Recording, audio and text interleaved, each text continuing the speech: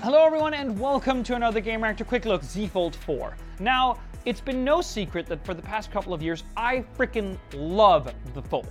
I love it much more than the Flip.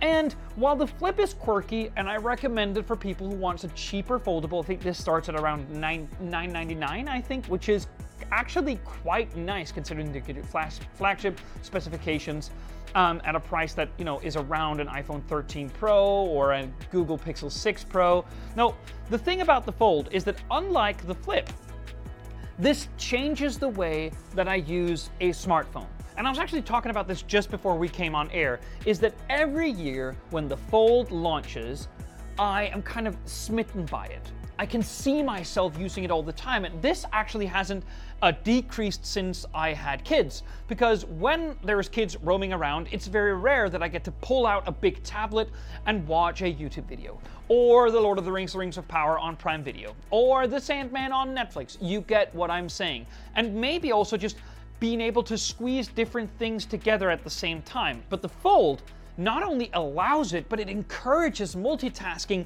and like tablet-like usage in like a gold bar that you can fit in your pocket. It is incredibly evocative, and as I've said since the first Fold, a sentiment which has only doubled every year since that original Fold launch, this works. This is not just a pipe dream.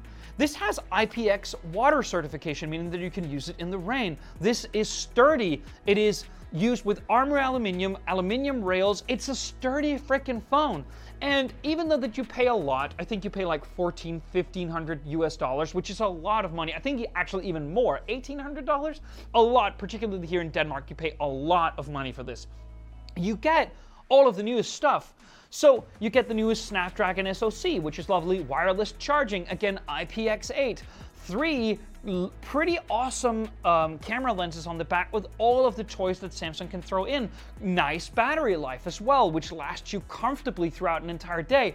And I know it's thick, but most of the time I don't run around with a heavy phone in my pocket. And if I do, it's not that, you know, the problem gets any less so if you're using an iPhone 13 Pro Max, for instance, or a Samsung Galaxy S22 Ultra. Those phones are massive and big and bulky and heavy, and this is as well. And it's just, there isn't actually a lot of difference there to the amount of bulk that you carry. You just learn to take it out of your pocket and put it on desks.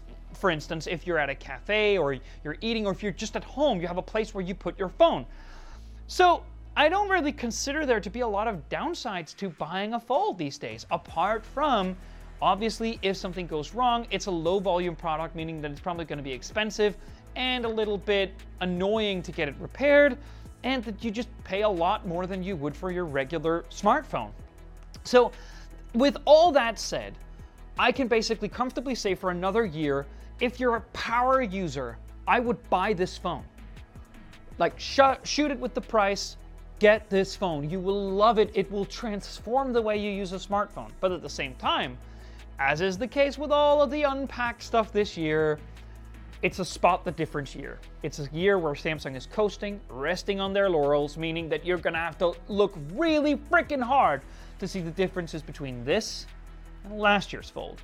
So, new Snapdragon 8 Plus Gen 1 SoC, great. New, slightly increased 4400 milliamp hour battery, meaning that you can get through a workday with no problem. This new, one of the new lenses here is a telephoto lens, and it has 3x optical zoom now.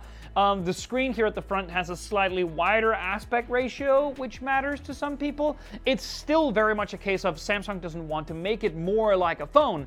They want it more slightly narrower because it is meant to that you're doing one-handed tasks here, and if you're doing anything more than that, you unfold the full canvas and you can use it from here, multitasking, typing while watching a video, like basically, you know, like fixing up your calendar while you are, you know, making a food plan.